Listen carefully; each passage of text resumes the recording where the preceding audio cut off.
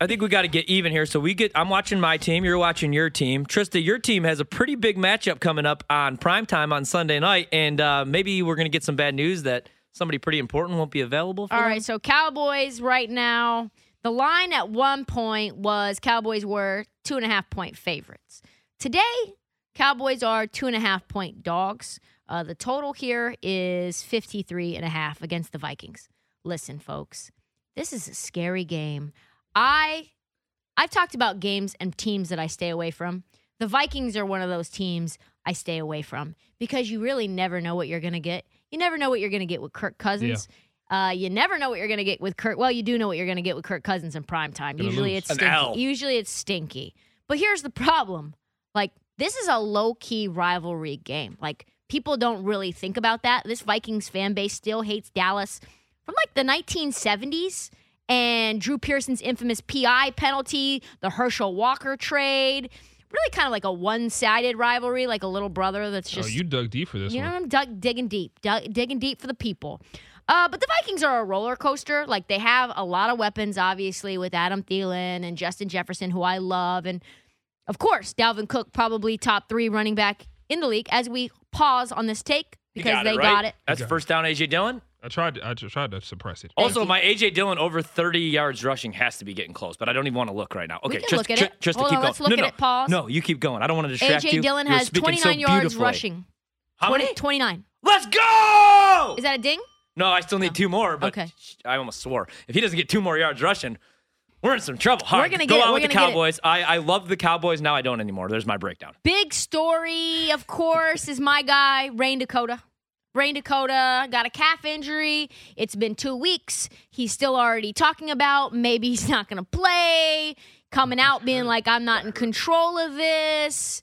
And, like, truthfully, does anybody know who's backing him up? I had to Google it. It's Cooper Rush still. Cooper Rush is not good. Cooper Rush is the anti-rush. It's like you know what I mean? It's like the back pedal. Rush, Cooper, great. Yeah. Cooper back pedal. Yeah. He's trash. Cooper back pedal. That's new.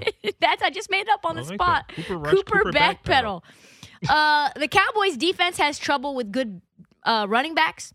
You saw what happened with the Patriots. They were running all over our throats, down our necks, made Mac Jones look like an all-star out there, all-pro. He was rolling out. And that all started with them running the ball.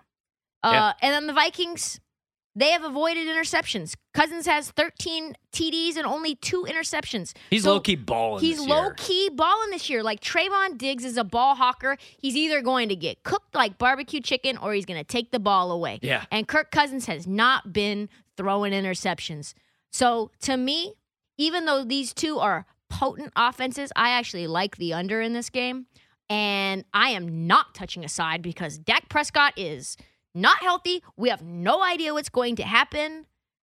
The great myth is that Vikings score a lot in a dome, and they lost to the high-flying Cardinals 14-7. Yeah. So, I like the under a lot, and I'm absolutely staying away from the side. Also playing the under with you. I was with you guys like all week long, but I'm not going to bet on the Packers if Aaron Rodgers isn't behind center, and I'm not going to bet on the Cowboys if Dak isn't behind center. It's funny because I will, but I have bet on Seattle without Russell Wilson, which is disgusting.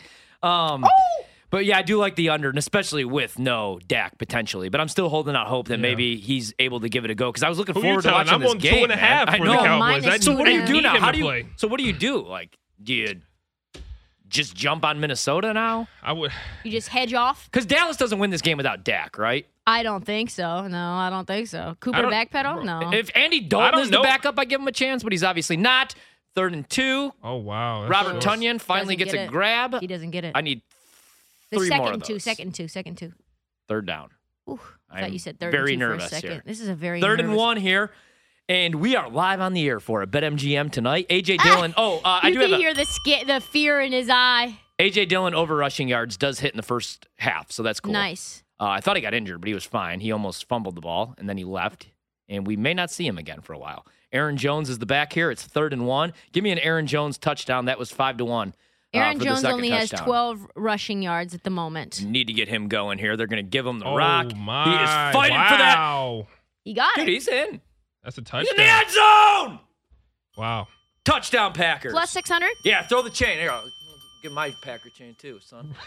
I can't even find it. It's so heavy you can't pull it out of your Oh, shirt. yeah. I just got a regular cross. There you go. Oh, okay.